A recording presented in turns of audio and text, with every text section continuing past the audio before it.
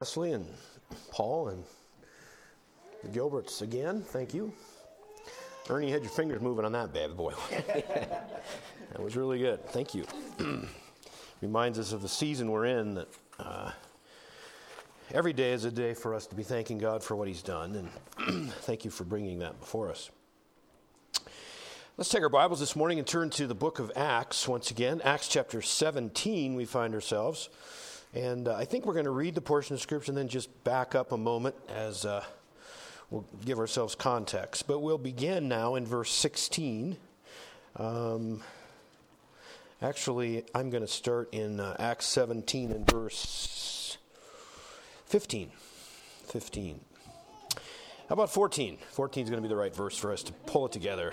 Gives us just kind of the connecting point. Acts 17, verse 14, beginning now there in verse 14. And then immediately the brethren sent away Paul to go as it were to the sea, but Silas and Timotheus abode there still. They that conducted Paul brought him unto Athens, and receiving a commandment unto Silas and Timotheus, for to come to him with all speed, they departed. Now while Paul waited for them at Athens, his spirit was stirred in him, that he saw the city wholly given to idolatry. Therefore disputed he in the synagogue with the Jews, and with the devout persons, and in the market daily with them that met with him. Then certain philosophers of the Epicureans and of the Stoics encountered him. And some said, What will this babbler say? Others some, He seemeth to be a setter forth of strange gods, because he preached unto them Jesus and the resurrection. They took him and brought him on the Areopagus, saying, May we know what this new doctrine whereof thou speakest is?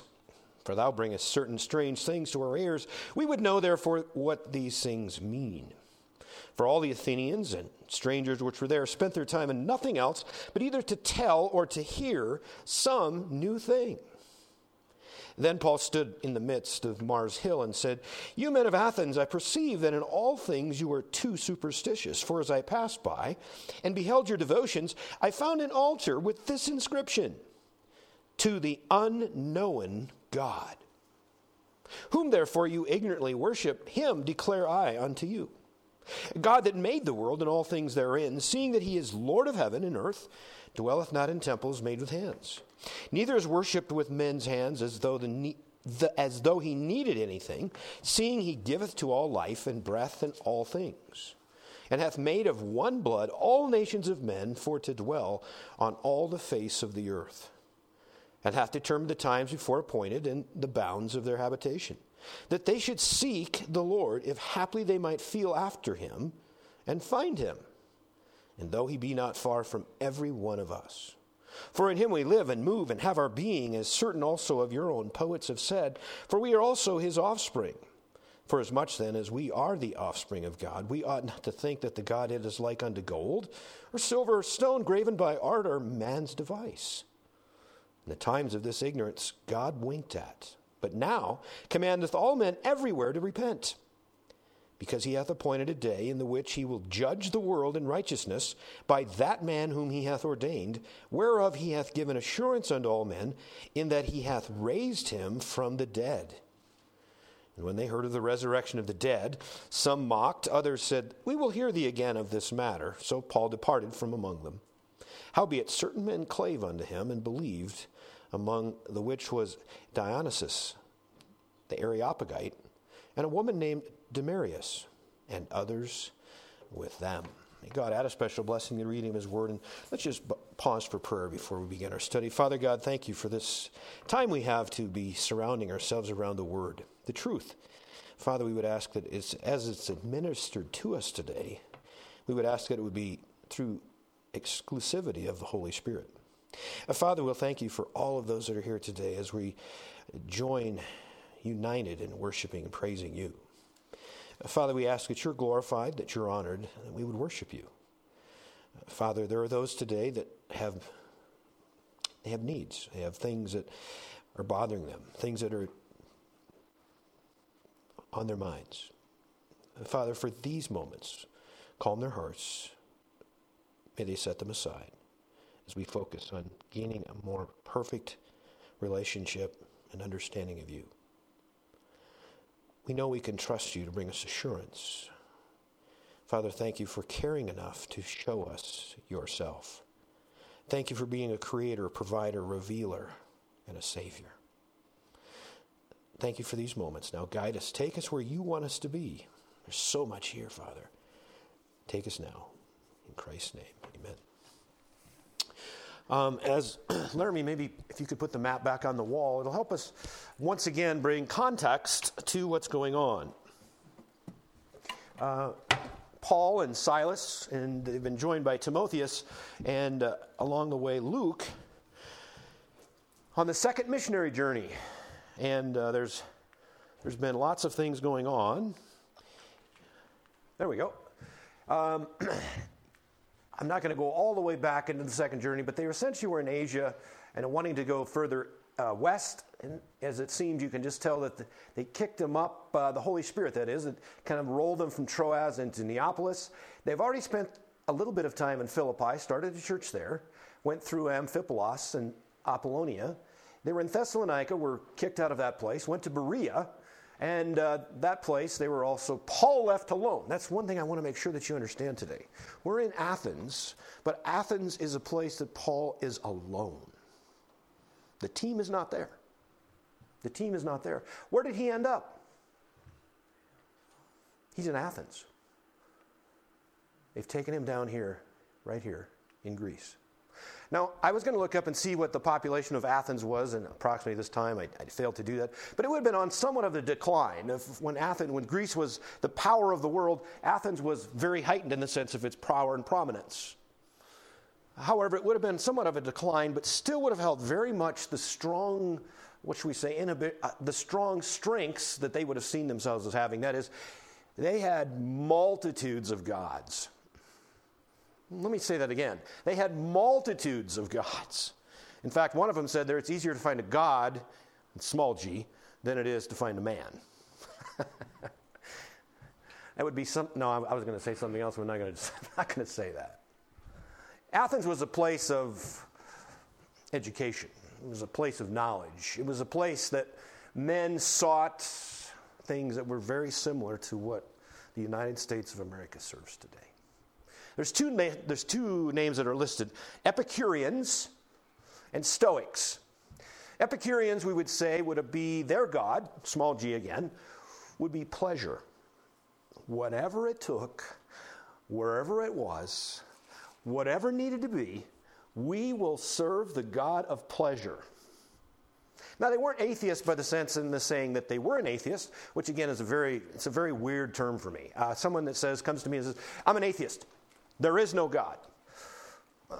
That's a really bold statement. You can be agnostic.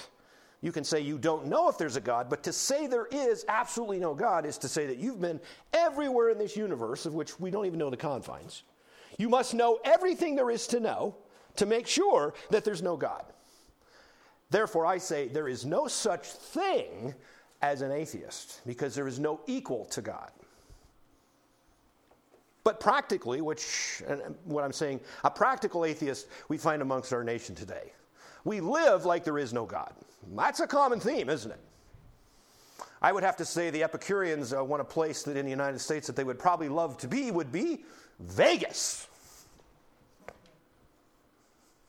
You do whatever you want, as long as you want, for whatever you want, and then supposedly you leave it there.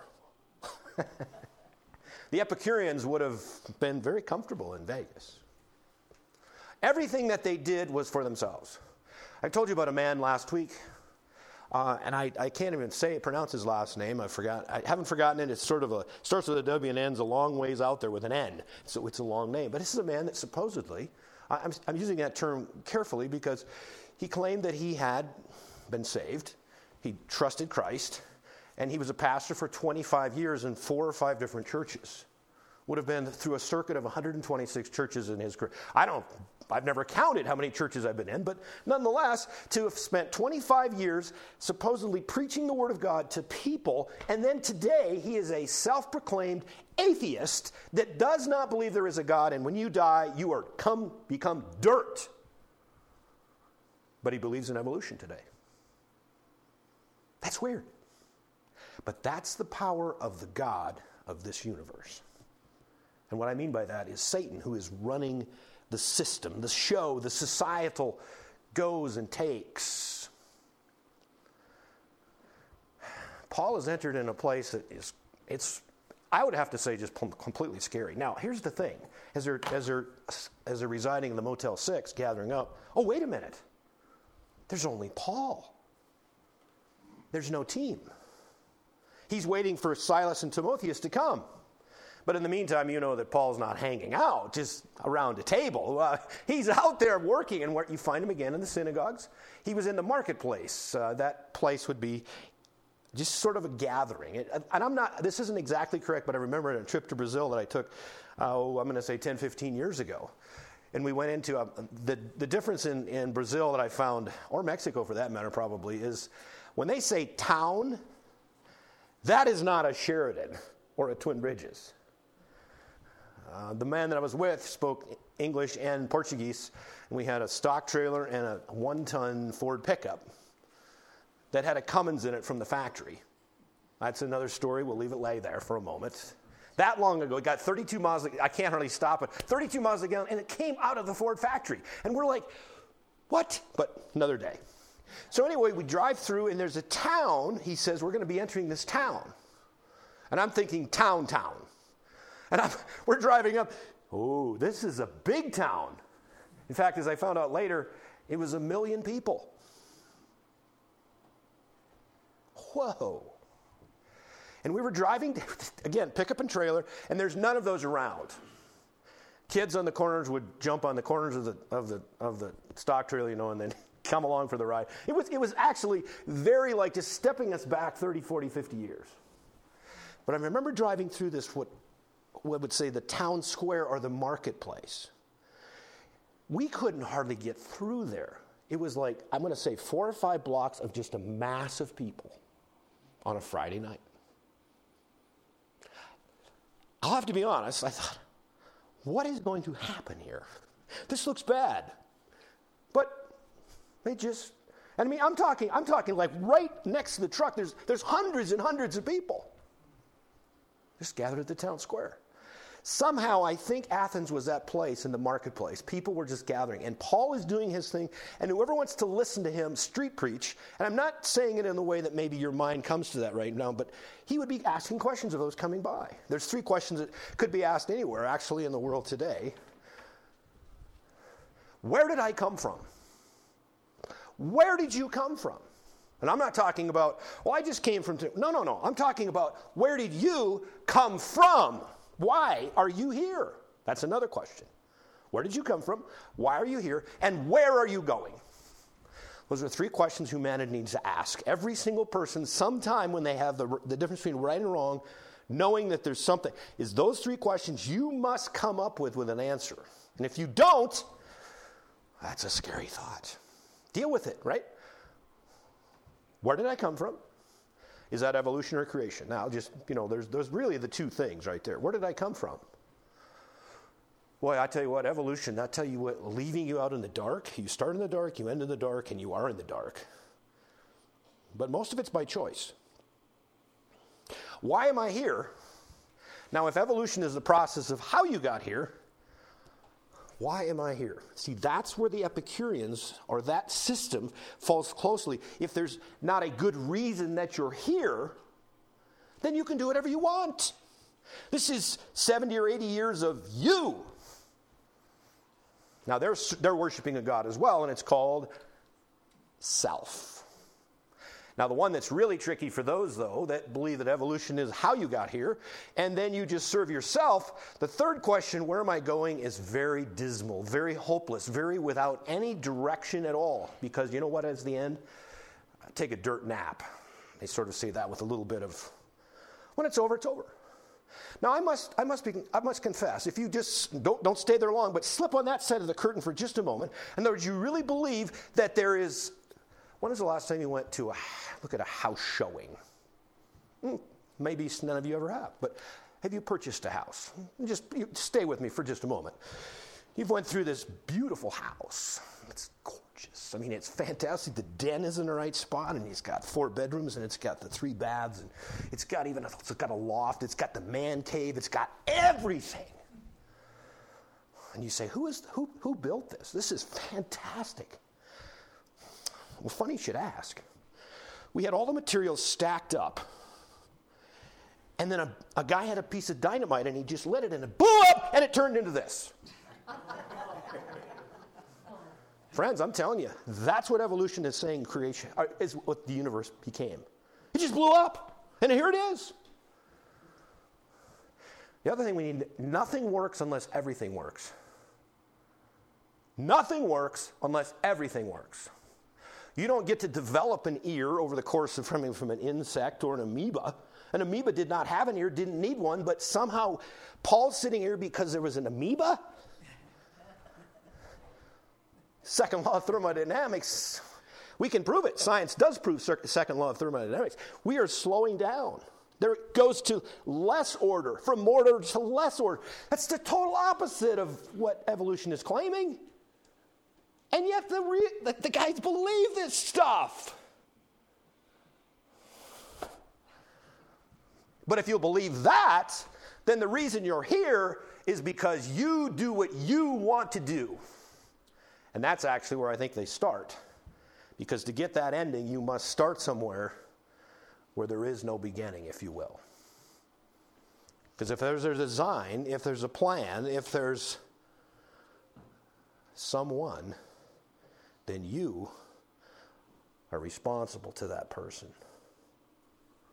That's where they don't want to go. But think of where you're going in that program. There are no good answers. There can't be any good answers. If you came from nothing and you've done what you want to do, then you are God and you will cease when you die. I don't know what you think about that philosophy, but I'm going to step right back out from behind that curtain and say, that's not for me. Not because I want to believe there is a God. You have a bigger job proving there isn't one. Just like that house that you just visited. How absurd is that? Or going into an art gallery and looking at some, masterpieces. Now, I wouldn't be that person to make that distinction. I'm not an artsy guy. That was the one class, if you could give an F in art, I would have gotten it, because that's just not me. I color out of the lines. I use weird, I just can't do that stuff, right? Now, maybe I would fit in today's art world, now that I think about it. I could just spot, now that's actually going to take my little model and destroy it, because I'm thinking of these masterpieces, and you say, whoa, how did that happen? How absurd to think, well, we just splashed some paint, and there it was. See how crazy that stuff is? A watch. That was one of the things as a youngster. And I knew there was an older man to me at the time when I was a youngster. His name was, I'll fail, last name was Sherbinsky. But he was a watch, not just a maker, but a fix. If you had a broken watch, you could take it to him and he could fix it. That's again, you just don't rattle against the wall and it gets fixed. You have to know the mechanisms and how it's set up and how it works. See, not only did God make it, there's also those that would have come from the Stoics that would have seen there was an eternal something. Now, that's another thing that's interesting. An eternal something. In fact, they were pantheists. They believed God was in everything. There wasn't a lot of gods. There was just one, but it was everything. Right? So for them was just getting through life. The Epicureans enjoy life. The Stoics said endure life. And Paul's message was find life. Isn't that true? See, if you don't know Jesus Christ, then you haven't even found life. What you're enjoying or enduring is nothing of life at all. It's actually death. How is Paul going to handle this? It says he was upset in his soul. Now, when's the last time have you went to... I've been to Vegas a couple times. I'm using that because it's probably the epitome of godlessness. Okay, now, I'm going to take a step... Before I say that, even before we go with that, let's just take a step back. The Epicureans, it was all about pleasure. The Stoics were all about philosophy, reason, pantheism. You couldn't really... It was an endurance, if you will, life was. But all of it was this. They didn't even believe that there was a God. And the pantheists, whatever you want to make of that. There's God in this. There's God in this chair. There's Paul is God in the air conditioner. What is that? But I want to go there. If you're a Christian, the first place to start, if you're here or anywhere, the first thing you must say is there is a God. There is a God. And again, creation just smacks of it. I don't know how you could look at those mountains and the air you're breathing. You can take this air. If you want to try this air compared to Mars, it's not going to work out for you. It's perfectly comprised. It has just the right amounts. Now, there's places that it's not as desirable, but that's not the air's problem, right? That's not God's problem.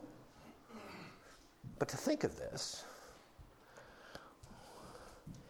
if there wasn't even a God, how could you know him? That's what, in all of this passage we read, and my head is full of directions we could take. But the one that just smacked at me, and then again, for Athens, there was probably a temple for this God and that God. And there was gods everywhere. Around every corner there was a God.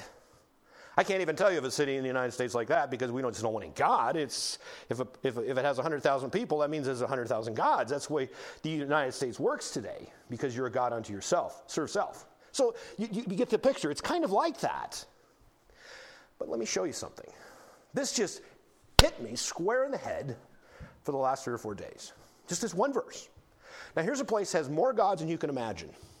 They're in the Roman Empire, but the Greek lineage is very powerful here. This would have been where Socrates came from. This is Socrates' student Plato, Plato's student Aristotle. Those 3 guys, you find them scattered all through history, sprinkled through almost all of literature, correct? I am not an expert on none of the 3 because their philosophy is incorrect in comparison to the truth. See, a lot of time we spend too much, and I'm guilty of this too. I want to know what people think. And pretty soon I'm down a rabbit trail that is taking me somewhere that has nothing to do with Philippians 4:8. You know what that says? Whatsoever things are pure, whatsoever things are lovely, whatsoever, it goes on. Think on those things. Spend your time there. So I don't do a lot with Socrates. But he was from the Greek culture. This was his city, if you will. In fact, that Areopagus, which would be the council, we haven't talked about that for a moment. Where was I going to take you before I went down that trail? We'll get there. So Paul's doing business in the marketplace. Whoever will talk to him, hey, how did you get here? See, that's where he's going to start. If he would have went to the Jewish synagogue, he'd have started in the Old Testament, just like he's always done. He could show Jesus there. But how is he going to get to Jesus? If you go to Las Vegas, how are you going to get to Jesus there?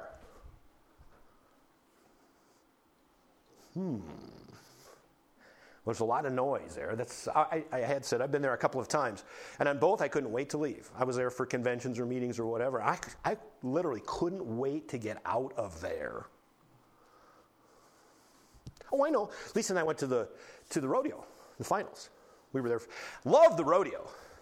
Vegas, we could do better. It could be somewhere else. It could be in Sheridan, Montana. It'd be a lot better, wouldn't it? Yeah, it really should. But if you took a step back, now this is what's important. This is what I want you to see from Paul's perspective. This is what's happening to us when we become so immersed in our everyday lives and just the way America is. Can I go to Las Vegas and my heart is stirred and pained by all of the idolatry that's taking place? That's what the verse says as Paul gets to Athens by himself. He is broken for what he sees as men and women following after false gods. Now, when we say idolatry, your mind usually goes, zoom, it's out the door. I got to go get you back in. Come back in here. Hey. No. Money, power, politics, right? Let's name these gods. Pleasure, food. I could go on, right? They're all little gods. If you're worshiping, if it's keeping you from worshiping the God, that is a small g God. What takes you? What motivates you? What captures you? That's your God. Ooh. There's a lot of those around, isn't there? Are they satisfying? There's people that have spent their entire life, and I mean people that have been magnificently wealthy. They've traveled the world. And don't get me wrong, I like to see new things, new places. Where I'm kind of that rancher part of me. When I'm in rural country, I'm always wanting to see what they're doing. Is there something there that I can implement back home? There's always, you can learn all this stuff, and traveling is one of those things. There's places I don't want to go either, but you get the idea. But you know what? Those world travelers, world pleasure seekers, powerful, wealthy, have it all. I'm going to say the mini Solomons of today. You read the Bible, I'm telling you, Solomon, he had everything that you could possibly even imagine and more. And he wrote Ecclesiastes. Right? That should just be a warning for us. That guy got it all. And he was not satisfied. Now, and you say, what verse was it that hit you in the head? I'm getting there. All these gods, they would have their favorite. Everybody has their favorite god, too, by the way. If you're a pleasure seeker, it's you. If you're an educated genius, it's intellect.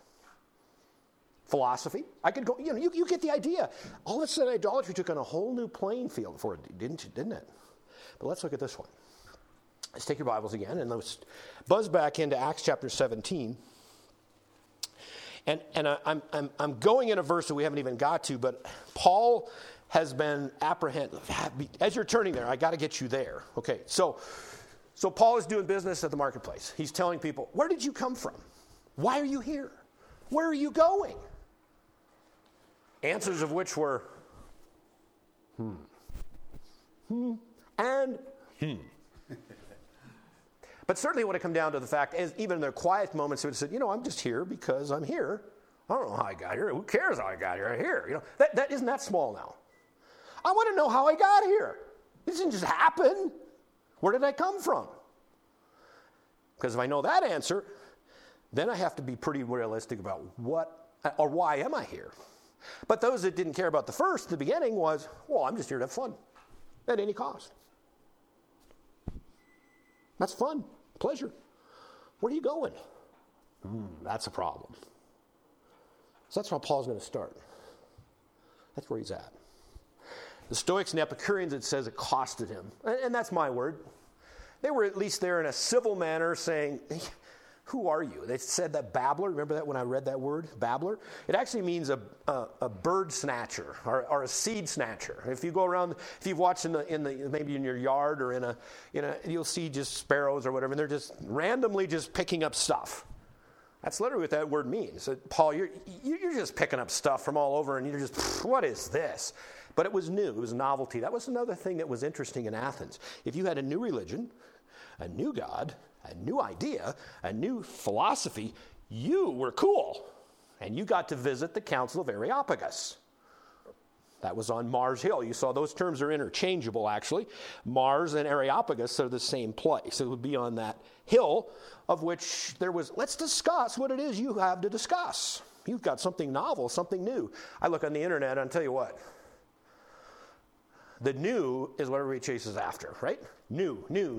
Let's find something new. New age, new whatever, which new age is now old age because we're moved on to woke and wake, and you go on, right? It's all about newness. See how Athens, this city right here, Athens, is the one most like America today. Just captured me this week. So they've taken him. Now, this isn't, again, last time if you saw him in Thessalonica, they drugged Paul into jail. And they put him in stocks and beat him. At midnight, you remember the story. He starts praising God at midnight when he's in stocks, having been beaten half to death. And you're thinking, that'll make a difference, though, and walks away, right? It's great. Jailer got saved. You talk about real life? Absolutely. Now, these people, the Epicureans and the Stoics, said, Paul, I don't know what you're doing, this bird snatching thing. You're picking up seeds all over the place and you're calling it something. Well, let's go down to Areopagus. Let's have a discussion. So this would have been a large gathering. Now, this is what I want you to think. Some have read that passage and said, Paul never finished the gospel. He never finished. We'll get to that in a moment. but he wasn't in a synagogue. He wasn't in a place that he was to be listened to for what he had to say. He was being not necessarily apprehended. He wasn't on trial. He was literally, tell us what you're trying to give to us. Talk us about this Jesus deal, right? So now they're gathered on Mars Hill, and he's describing for them. How will Paul do that? How would you do this if you were just talking to people in Vegas? And you can put any town you want because we're not that far off anywhere anymore, right? What would you tell them? If you go to Psalm chapter 145 and verse 18, it tells that those that are near to God, those that are looking for God will find him. Why don't you have a nice day, buddy? Right? You're not going to get anywhere. How's he going to do this, right? He's alone. It's not like, Silas, would you go to the back and pray? Silas isn't there. Got on the phone, would you pray? No phone. This is a real critical time here, isn't it? You ever been alone where there's a place that's really tough to be? That's Paul. How's he going to do this? What's he going to do? And they got all these gods already. Do they need another one? I love how he plays this. This is the verse that got me. Glasses. There they are. Acts chapter 17. And I'm going to back up so that you gather this context. It says in verse 18, then certain philosophers of the Epicureans, of the Stoics, encountered him. Some said, what will this babbler say? Some others, he seemeth to be a setter forth of strange gods because he preached unto them Jesus and the resurrection. They took him and brought him into the Areopagus, saying, may we know what this new doctrine whereof thou speakest is? For thou bringest certain strange things to our ears. We would know therefore what these things mean. For all the Athenians and strangers which were there spent their time in nothing else but either to tell or to hear some new thing. Then Paul stood in the midst of Mars Hill and said, you men of Athens, I perceive that in all things you are too superstitious. Now that word could be translated religious as well. Okay? For as I passed by, beheld your devotions, your religiosity, I found an altar with this inscription, to the unknown God. Isn't that amazing? If you have all these gods, why would you need an, quote, unknown God? Because your God isn't getting it done. There's no satisfaction in anything that they were chasing. At the end of the day in Vegas, when they finally go to bed, which is probably 4 a.m. or whatever, you know how much satisfaction there was after all of that? None. I can tell you that. It's empty. It's vain. It's nothing. In Athens, it's much the same. So they actually have an altar set up for the unknown God. Now watch what Paul does. He's literally going to take that and say, you know what? That unknown God, which is the one you really are seeking because you're not satisfied with all of these that you have, you're looking for the unknown one. You don't know his name, you don't know who he is, you don't know where he's from or where he's going. I'm going to tell you about that one. Isn't that smart? I mean, that's brilliant. The unknown God, I'm going to tell you about him right now. Let's talk about people that know God. There's those that know God, and there's those that don't know God. Okay? Fair? Of the ones that don't know God, there are those that don't know they don't know God.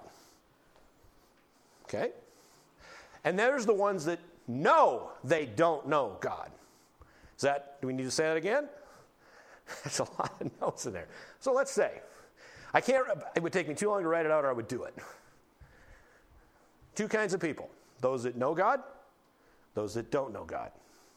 The ones that don't know God, there are those that don't know they don't know God. And there are those that know they don't know God. Now, if you're in the town of Athens, you really aren't too concerned about the ones that know God because there aren't any there. So you're going to be working on the side that don't know God. Are there people today that don't know they don't know God? There's a lot of them, actually. And this is the scary part. They would have fit right into Athens because they have gods of their own today. I could name a cults. I could name, but I'm not going to do that because it's all the same. The result is the same. If they have enough religion, quotes around religion, they think they know God, even though they don't. So they, therefore, don't know. They don't know God. That's the most scary place to be, except for one other one. Of the ones that know they don't know God, there are those that want to know God. And there are those that don't care to ever know God. That's the atheists. That's the self-proclaimed atheists. They don't want to know God. But Paul is after the ones that don't know God, that want to know God. That should be very much the same as how we approach any place we're at. Somewhere, somehow, somebody wants to know about God. Think of downtown Jericho. Just before Joshua fit the battle of Jericho. Remember that little song, right? There was a person that lived in that village, in that town, in that city, whatever you want to call it. How many times has she been to church? I'm going to go with 0. Okay. And how much of the Bible did she have? There wasn't one. What was the name of her church? Probably an Epicurean, right? A Jerichoan, right? But I mean, it's the same. By the way, it's just like today. The Epicureans are just as famous today. They have a different name. They can call whatever they want, but they're serving themselves, right? How did Rahab, in the middle of Jericho, of a house of ill repute, find God? And if you want to know the thing, little quote on or a little pun on no, go to Matthew and you find that Rahab is in the genealogy of none other than Jesus Christ. She wanted to know God. That's all I can tell you. Before she knew God, she wanted to know God. That's something we should be thankful for today. I'm tying in, I mean, it fits beautifully. Thanksgiving is just around the corner, right? The forgotten holiday, the unknown holiday, if you will, right, in America? One of the things I'm so thankful for today is the fact that God revealed himself to me. Doesn't get any better than that.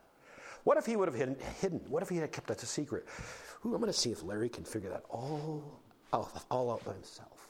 He's not the smartest guy, but I'll bet you, well, I don't know. It's up to him. I'm lost. What if we didn't have the Bible? What if we didn't have ancestors that would train us and tell us, and the Moseses, if you will, that shared their lives and showed us God? Have you thanked God for that? Now, the Athenians, there's a couple of, in this whole gathering, there's just a few that it says we're saved. He did not start a church in Athens. We're not told of one. This is one of the roughest places that he ever went. Does it sound like America? But yet he went. He wasn't enamored with the sculptures. He wasn't enamored with all of the stuff. And I've been blown away from some of the cities I've been in, from just the stark, raving architecture and what took place. I have to say, it amazes me. But you know what amazed Paul? Was the idolatry. Behind all of that stuff, that he saw people that were hurting. He saw people that wanted to know God. They've even got an altar for the unknown God. I think you could put that downtown Sheridan, right? We have statues of fish. Statues of everything, isn't it? Do you see how pertinent this is? This is little Athens. What will we do? Here's Paul standing up the Areopagus, Mars Hill. And he says, I want to tell you about the unknown God. You've even got an altar right here. See, and the cool thing was, they didn't know who he was, so there was no deity. There was nothing to claim. You just knew that the ones they had weren't good enough. Otherwise, why would you need one? People that have lived their lives on their deathbed that have never found God are still looking, still got that vacancy in their heart, in their mind. Who's the real God? That's the ones that Paul wanted to find.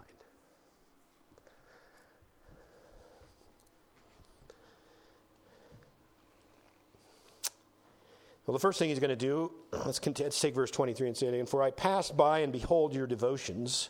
That's your religiosity, the sense of how intricate you are involved in your chasing your gods. I found an altar with the inscription, to the unknown God, whom therefore you ignorantly worship. You don't know him. You don't even know who he is, but you worship him.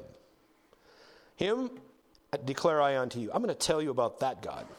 God that made the world and all things therein, seeing that he is Lord of heaven and earth, dwelleth not in temples made with hands. Now that was a little bit of a play as well. But the first thing he's going to start with, there is a God. There is a God. That's a big place to start today.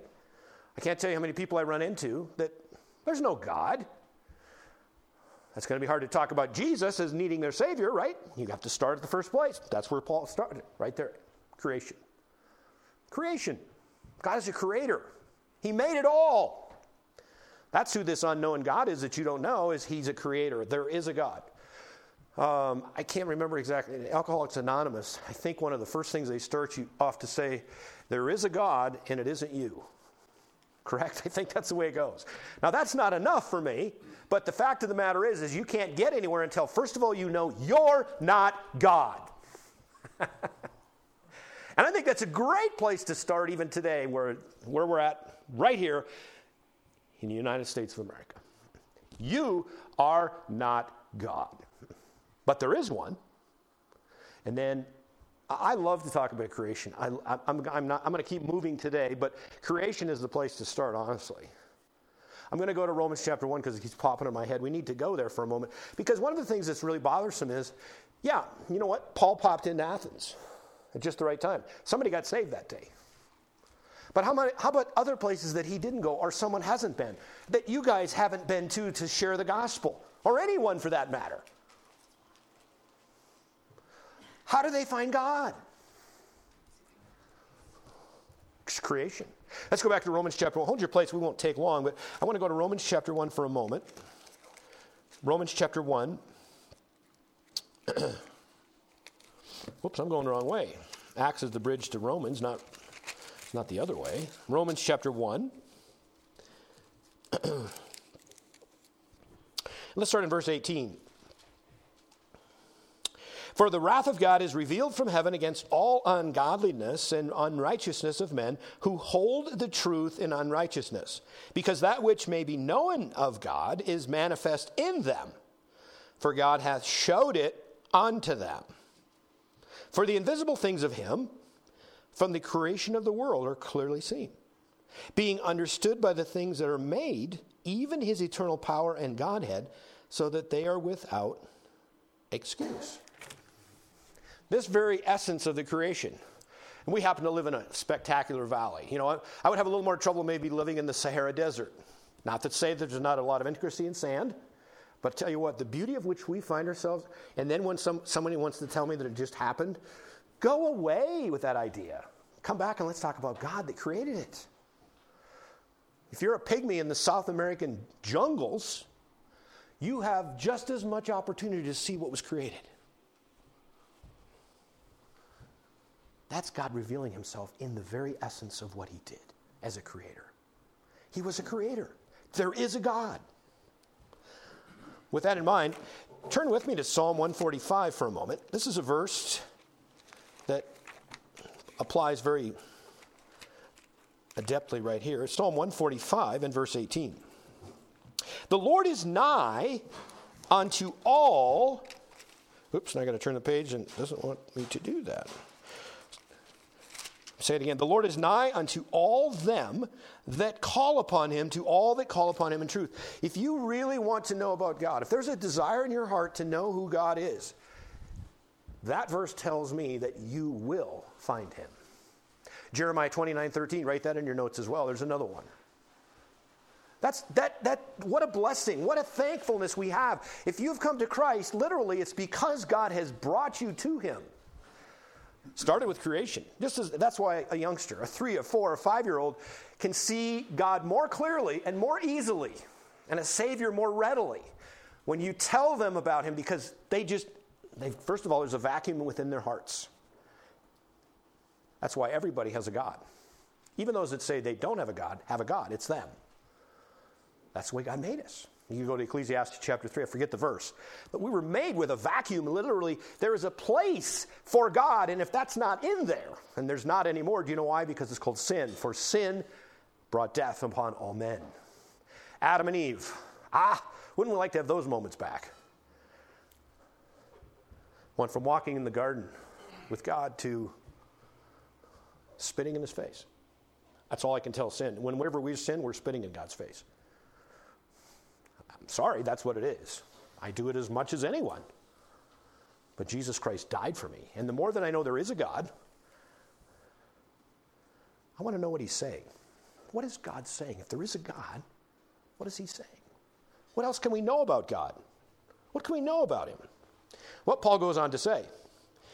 He says he made the world and all things therein, verse 24, seeing that he is Lord. This is back in Acts chapter 17. He is Lord of heaven and earth and dwelleth not in temples made with hands. Now, I couldn't begin to tell you the countless numbers of temples that were in Athens, holding gods. That was a little bit of ouchie.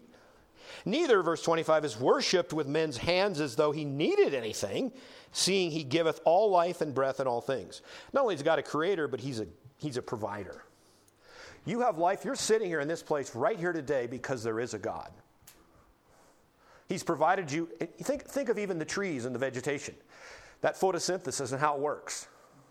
Oh, isn't that magnificent? I don't remember all the stuff I was supposed to in biology, and we were studying the plants and the photosynthesis and the stamina and all of that.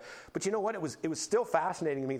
Whoa, that doesn't just happen, right? I was reading about an orchid that has like 2 stamens, and the way it was just amazing. Like the insect that is going to pollinate this particular dual. I'm just like, just that would prove there's a God. It was amazing. That's how God's creation is. But then he didn't just step away from it. Now, that's something that the Stoics or many other religions would believe. Well, yeah, the Stoics particularly. They would say, like, yeah, okay, there was a great being, and actually there's a little bit of him left everywhere, but he just stepped away. He or it just stepped away. He's no longer involved. That's kind of what dualism says. God made it, and then he just took off. He doesn't care about it. You guys just carry on. See, that would mean that you can't know God. Right? Wouldn't that be a terrible world? There is a God. But, sorry, you can't know him. That's a downer. If I can't know him, where am I going? See, it's all tied together, isn't it? But you know the really cool thing? There is a God, and he can be known. Because he's personally, intimately involved in not only creation and keeping it together. It talks of Jesus Christ in Hebrews, that he's the one that holds it all together. If he let go for 1 millisecond, this place would blow up. Do a study on the atoms and the very minuscule parts that literally, they can't tell you what holds that together. The electrons and the neutrons. They can't tell you. There's an unknown force. It's called Jesus Christ. He's intimately involved not only in our lives as a result of what he is in creation, but he's providing at every level. You're here today because he provided enough air for you. He provided everything you needed to be here. He didn't make you come here, but he provided the way for you to be here. True? He's a provider. He's a creator. He's also a ruler. Let's keep going. And hath made of one, verse 26, hath made of one blood all nations of all nations of men for to dwell on all the face of the earth, and hath determined the times before appointed and the bounds of their habitation. In other words, everything that's happening in this world today, literally God has still confined to some certain degree and defined other parts of it I don't understand. That's where the atheist will come on and say, you know, come on, really? If there's a God, would not this suffering stop? I know one day it will. I know that God is going, everything that's happened so far in this book, the prophecy, the prophetic events that have said to be, have been fulfilled. I'm good to go on. They're going to end that way too. The suffering thing, I don't know. I just assume if he made me sinless today too, I'd be happy about that. But you know what? Every day that I know how much I need him, make me that much more dependent on him. Isn't there something about that relationally that makes me closer, want to be there closer? That's amazing how great God really is and just how he's putting us in his care. The one that I think of, though, is Nebuchadnezzar. Right? He thought he was something. I think everybody told him he was something. There's people that think there's something and nobody's even told him yet. But this guy was told that he was something. He's the world ruler. Think of that. You take all the world, this dude rules it all. And he started to have sentences that had a whole lot of I in them. Reminds me of Isaiah with Satan. I shall be like the Most High, and I shall. That's called pride, and you know what? God can just go, kowushki, and you are flat on your can. Guess where Nebuchadnezzar was? He was a cow. Now that's a demotion. But you know what?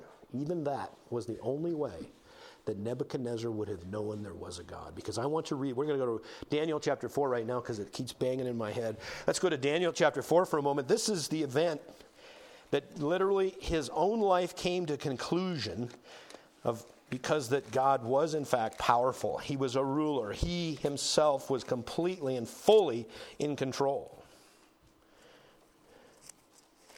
Let's see here. Where did that go? Yeah, let's go at verse 34, Daniel chapter 4. This is at the end of this period of time where, well, just take a step back. In verse 33, it says, the same hour was the thing fulfilled upon Nebuchadnezzar. He was driven from men. He ate grass as oxen. And that's not lettuce, people. That's grass. And his body was wet with dew of heaven till his hairs were growing like eagle's feathers and his nails like bird's claws. I would have wondered how the grandchildren or the children of Nebuchadnezzar would have handled that. I'd like to visit Mr. Nebuchadnezzar. Is he around today? Oh, he's actually tied up in the backyard. I was thinking how funny that actually sounded when I said it, but he's working on the lawn. But now think of that for a moment, though. Here's the most powerful man in the world, and if you asked him how powerful he was before that just happened, he would say, there is no one that is more powerful than me. God says, watch this. That was one of the things, and this actually isn't funny, but this Bruce, the guy that I'm still asking you to pray for him in Ohio, this ex-pastor. He said, if there really was a God, then why doesn't he show himself to me? Why doesn't he come right down here right now and show himself to me? And I just think the audacity is beyond belief. Now, God did do this to Nebuchadnezzar, and I'm thinking that Nebuchadnezzar is quite a bit bigger, quite a bit wealthier, quite a bit more powerful than Bruce. Not taking anything away. Bruce is a human being. God died for him. Jesus Christ died for him just like he did for anyone else. But let's look at this now. Let's watch it develop. Nebuchadnezzar. At the end of the days, I, Nebuchadnezzar, he's got some things to say. Verse 34, lifted up mine eyes into heaven, and mine understanding returned unto me, and I blessed the Most High. I praised and honored him that liveth forever, whose dominion is an everlasting dominion. His kingdom is from generation to generation, and all the inhabitants of earth are reputed as nothing. He doeth according to his will in the army of heaven and among the inhabitants of the earth, and none can stay his hand or say unto him, what doest thou? At the same time my reason returned unto me, and for the glory of my kingdom and mine honor and brightness returned unto me. And my counselors and my Lord sought unto me, and I was established in my kingdom, and excellent majesty was added unto me. Now I, Nebuchadnezzar, praise and extol and honor the King of heaven, all whose works are truth, his ways judgment, and those that walk in pride he is able to abase. Isn't that amazing coming from Nebuchadnezzar? See, that's in the Bible because I'm telling you what, you've got to take a step back and say, wow. God's in charge. God's in charge. Now, he could have just easily, this is the part. God could have easily just took Mr. Nebuchadnezzar and went, squash. I don't need you anymore. Adam and Eve, when they sinned, he could have went, squash. But he didn't. See, that's got to be something to do with the continuation of what sin's provocations and consequences are. It continues and we blame God, but it's not his fault. And in fact, he finally, if I just said squash, we'd all be gone, everybody over, there'd be no Savior, no Jesus, there's nothing. His grace literally allows it to go on, and we're just showing the consequences so that we come to him. When I see what happened to Nebuchadnezzar, I'll tell you what, it's a lot harder for me to get really boastful because that dude, he could do it. He built stuff. He saw stuff. He ruled stuff. And God said, I think I'm done with you right now. Watch this. And then he got the right answer. He revealed himself to him. See, God is a revealer. He's a creator. He's a provider. He's a ruler. And he's a revealer. That's exciting to me because literally he didn't have to. God didn't have to. But he revealed himself. And this day, literally let's go back to Acts chapter 17. As Paul is witnessing on this Mars Hill, the Areopagus, people are having the opportunity to see God closer than they've ever seen him. He does that. We read verse 26, and I went back to the affairs of men, the world powers. And you even go forward now, you go into Revelation, you'll see how this tribulation period, how the Antichrist will take and do what it would seem anything he wants to do, but ultimately it's like setting everything that is against God, everything that is not God, and Jesus Christ comes at the end and it's finished. Those events are all pre-told. As one would say, that's just pantomime. I mean, it'll play itself out, and people of that time will just say, it's all written about. That's why I would say get saved today. You read Revelation. If you want to get scared into being saved today, go ahead and read Revelation.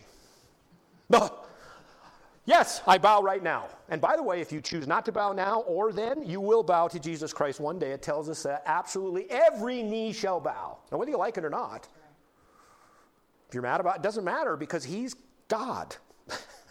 I'm glad he's God.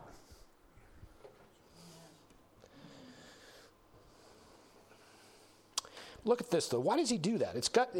Verse 26 ends in a semicolon. It says, that they should seek the Lord, if haply, that is, if they desire, they might feel after him and find him, though he be not far from every one of us.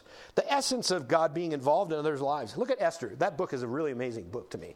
That's a fun book to read. I mean, you have the forces of evil, you have the good, but there's not one time, I dare you, take the whole book of Esther and you find for me in that one reference, one time that God is mentioned by name in that book.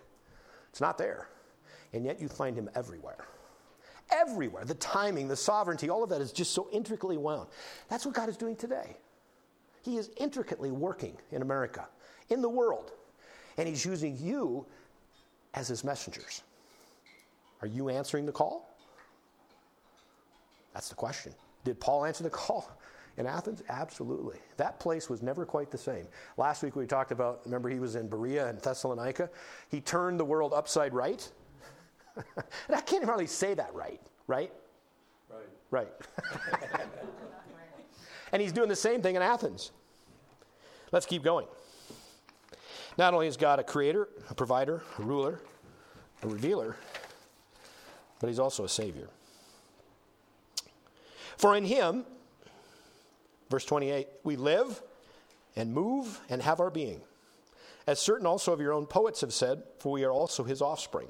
For as much then as we are the offspring of God, we ought not to think that the Godhead is like unto gold or silver or stone graven by art and man's device. There's something about that whole thing. If we're made by God, if we're offspring, that's the term that he uses. It actually comes from, there's a couple of Greek poets, which I don't remember their names, but that's the cool thing about Paul as well. He always knew his audience.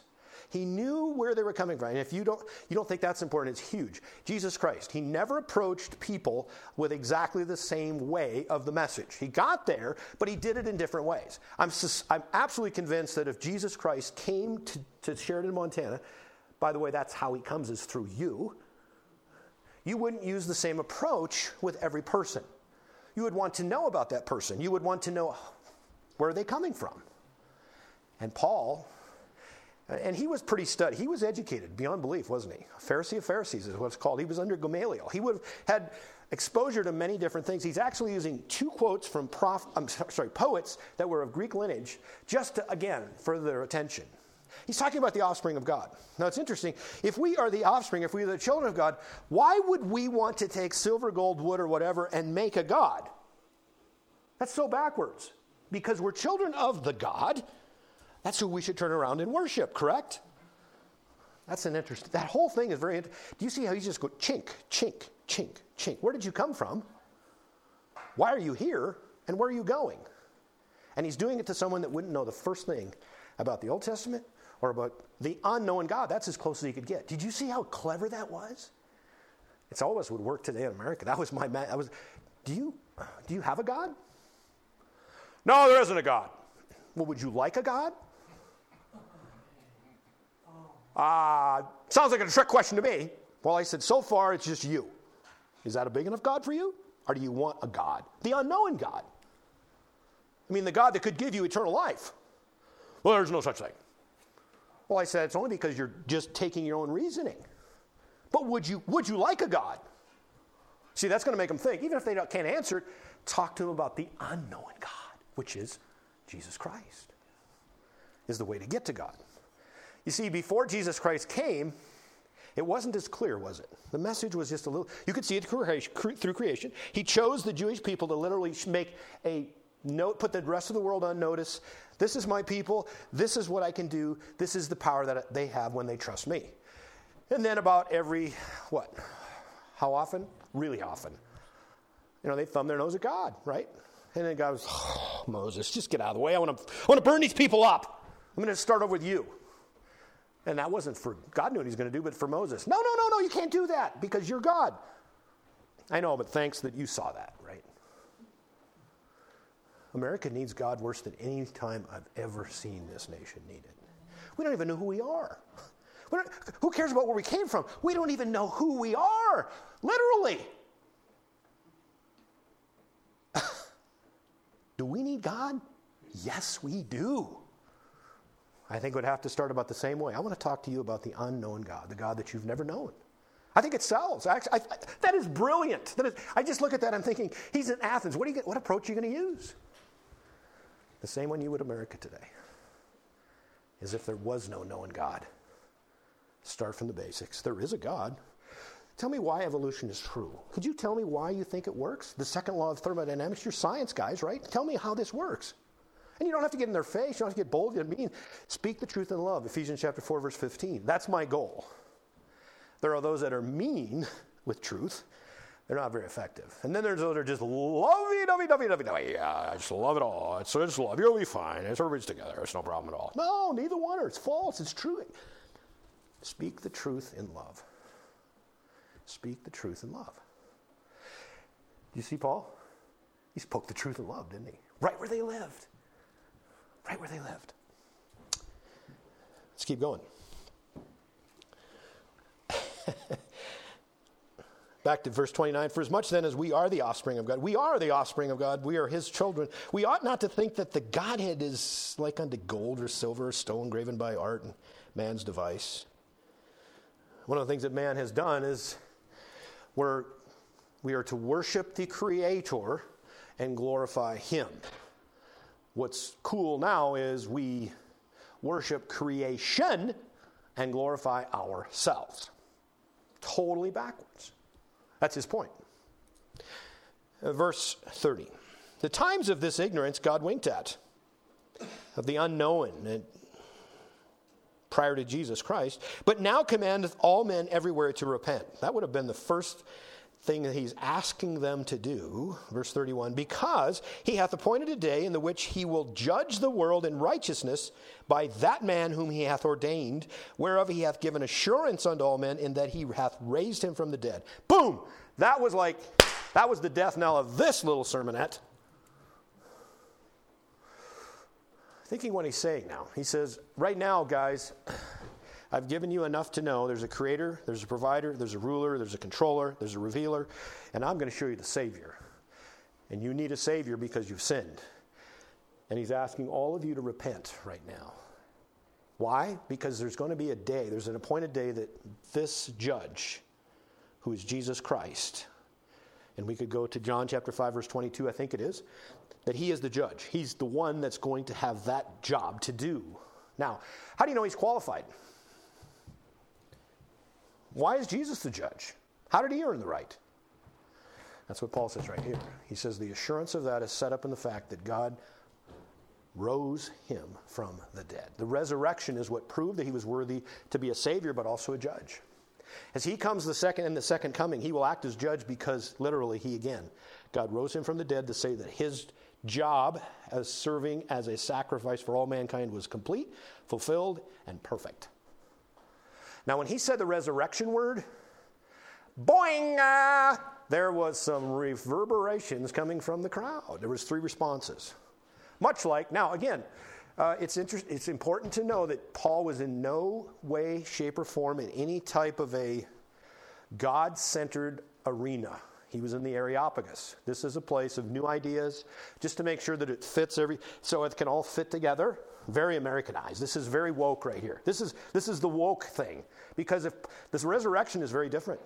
Whoa. Resurrection. See, the Stoics, the Epicureans, they would not have believed in any of that. None of that. That's off limits. Now, the word that, I didn't even know this till I was studying. The Greek word for a resurrection is, and someone says in the audience in the back, Anastasia. Have you ever heard it? I knew a couple of Anastasia. Now, I wondered if their parents or her parents knew what it meant, resurrection. That was the word that was literally used. Paul used that word, Anastasia. When he said that word, it was like, whoof, that was like a division. That's when it started, which would be very much the same. If you go to downtown Sheridan, Twin Bridges, Dillon, whatever, and to most of the crowd that would be gathered talking about, you've got a new God? Let's talk about that. Well, I want to talk to you about the one that was creator, ruler, controller, revealer. He's a savior through Jesus Christ, and he proved it by raising him from the dead. Oh, my word, right? And they laugh and scoff and mock, and away they go. And that happens every day, by the way.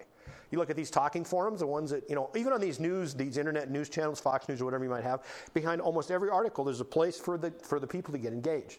A lot of that is trolls, I get that. But at the most time, it's amazing to me, and this has all changed 50, 60 years ago. That never happened. Not that voices couldn't be heard, but the final is this, is that now today, that person that is writing something at the bottom of this article has just as much right, just as much power, because their truth is as good as anyone else's. That's how to lose the war, is when truth becomes something that's so effervescent as being just whatever's babbled by the nearest person. As long as it doesn't hurt someone. Have you ever read those forums? There's a lot of hurt going on because there's no truth. When you put a Bible verse on there, you read that? Unleash the fury of hell. Right? That shouldn't alarm us what's happening in Mars Hill, the Areopagus. It'd be much worse here. Let's keep going. So we had the first response of laughter and mocking, followed by, what verse was I in? Verse 32. When they heard of the resurrection of the dead, some mocked, and others said, we will hear thee again of this matter. In other words, I think we've heard enough for now. We'll get back to you. But there were some, let's watch. There were some that believed. It says, so Paul departed from among, wait a minute. Paul, where are you going? Hey, finish the gospel like Jesus died for your sins? No. He had said everything needed to say. You have a creator. You have a ruler. You have a provider. You have a revealer. I've presented the Savior in a very beginning way, and you're mocking and laughing, or you don't want to hear me anymore, that's okay. But you know what happened? This is what happens. Those that wanted to know more about God, wanted to know more about Jesus and the resurrection, watch what happens. Paul leaves, and they follow. Howbeit certain men clave, they stuck with him and believed, among the which was Dionysius. Thank you for saying that. Yeah, that's good, because I'm looking at it and it wasn't coming out that way. Dionysius. And Areopagite. Wait a minute. Do you see the power in this? You just didn't get to be on the Council of Areopagus. This was one of those guys. He was fit to be on. He was educated. He would have been philosophically correct. He could just smooth all of these things together. Novelty. Oh, there's a new one. That'll be a good one. He chose to believe Paul's God that day. He got to know the unknown God that day. And then there was a lady, Tamarius, and others with them. It seems like a small group. It's not like it was at Pentecost, right? But where are they at? This is the World's Forum right here. And you know what he did? Some of those that probably wanted to hear him later, they would have known who he was, and the game was open. Guess where he was going to be meeting the next day? At the marketplace. Same story, same message, same God, same creator, same ruler, same, I want you to know the unknown God. This is crazy good. This one here, Athens, his visit to Athens is probably the most like America today. Where are we at in that mix? Are we catching the vision like Paul? When you enter into Bozeman? No, I'm not, there's no self-righteous thing going on here right now. Bozeman is not the place for me to hang out. I'm ready to go. I'm there, get my stuff, get. Bozeman right now needs Jesus more than any place I can think of right now. There is more stuff from different places that looks like Athens than I could tell you. Do we see the lost or do we see the problems? It's easy to see problems, isn't it? Paul saw the lost. Paul used an opportunity to say, what do you do? And I'm going to say, I would have been just mystified. I don't know. What do you deal with? They got more gods than they have people.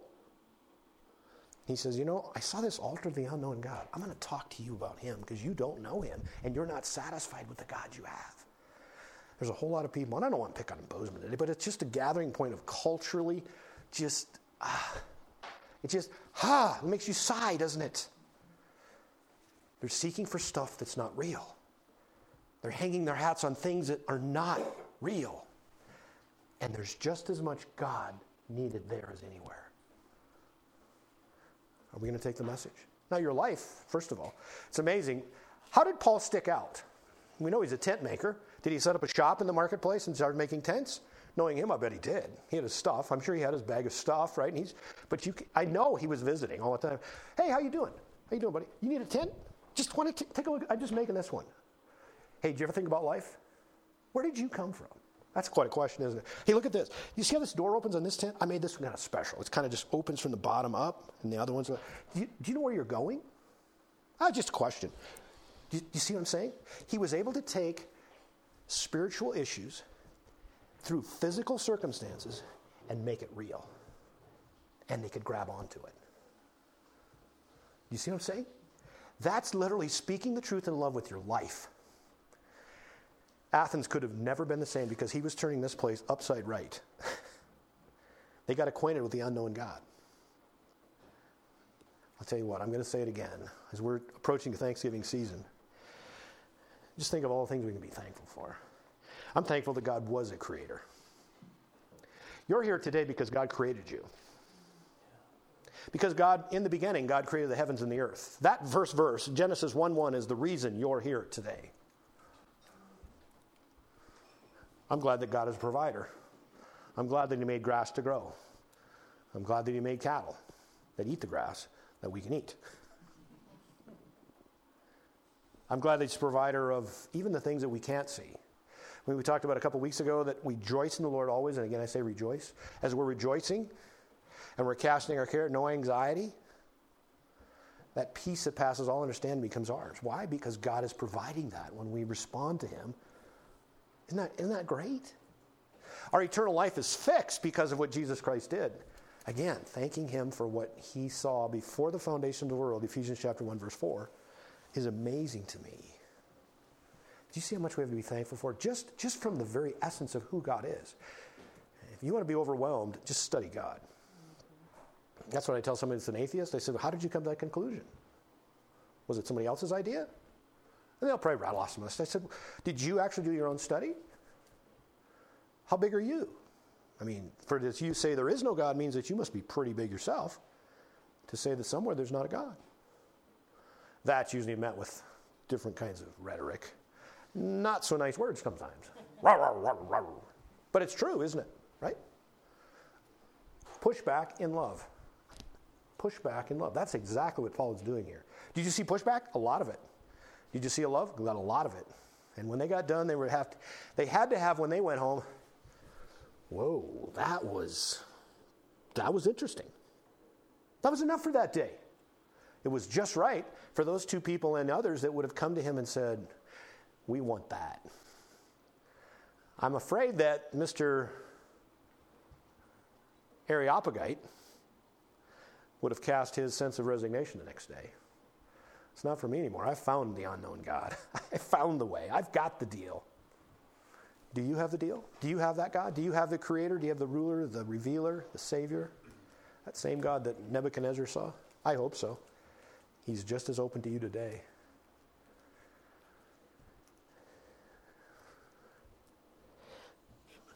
Let's close with a verse in 2 Thessalonians, or 1 Thessalonians. Remember, I'm using that probably because if you notice just the previous, while he was in Berea for just a short time, but he would have been, beaten, jailed in stocks in Thessalonica. And he ends the first letter to the church at Thessalonica this way. Verse 16. 1 Thessalonians chapter 5, verse 16. 1 Thessalonians 5:16 says, rejoice evermore. That's what he did in jail. Pray without ceasing. He did that. In everything, verse 18, in everything give thanks, for this is the will of God in Christ Jesus concerning you. Good words, especially for the season we find ourselves living. Praise God. Be sure that you're one of those that know God. That's what Paul was opening up to the people in Athens. Trust him. He is the only way. Jesus Christ said in John 14:6, I am the way, the truth, and the life. No man comes unto the Father except by me. One other, sorry, I said I was going to close there, but that was closing that chapter. Let's go to Hebrews, just go back one.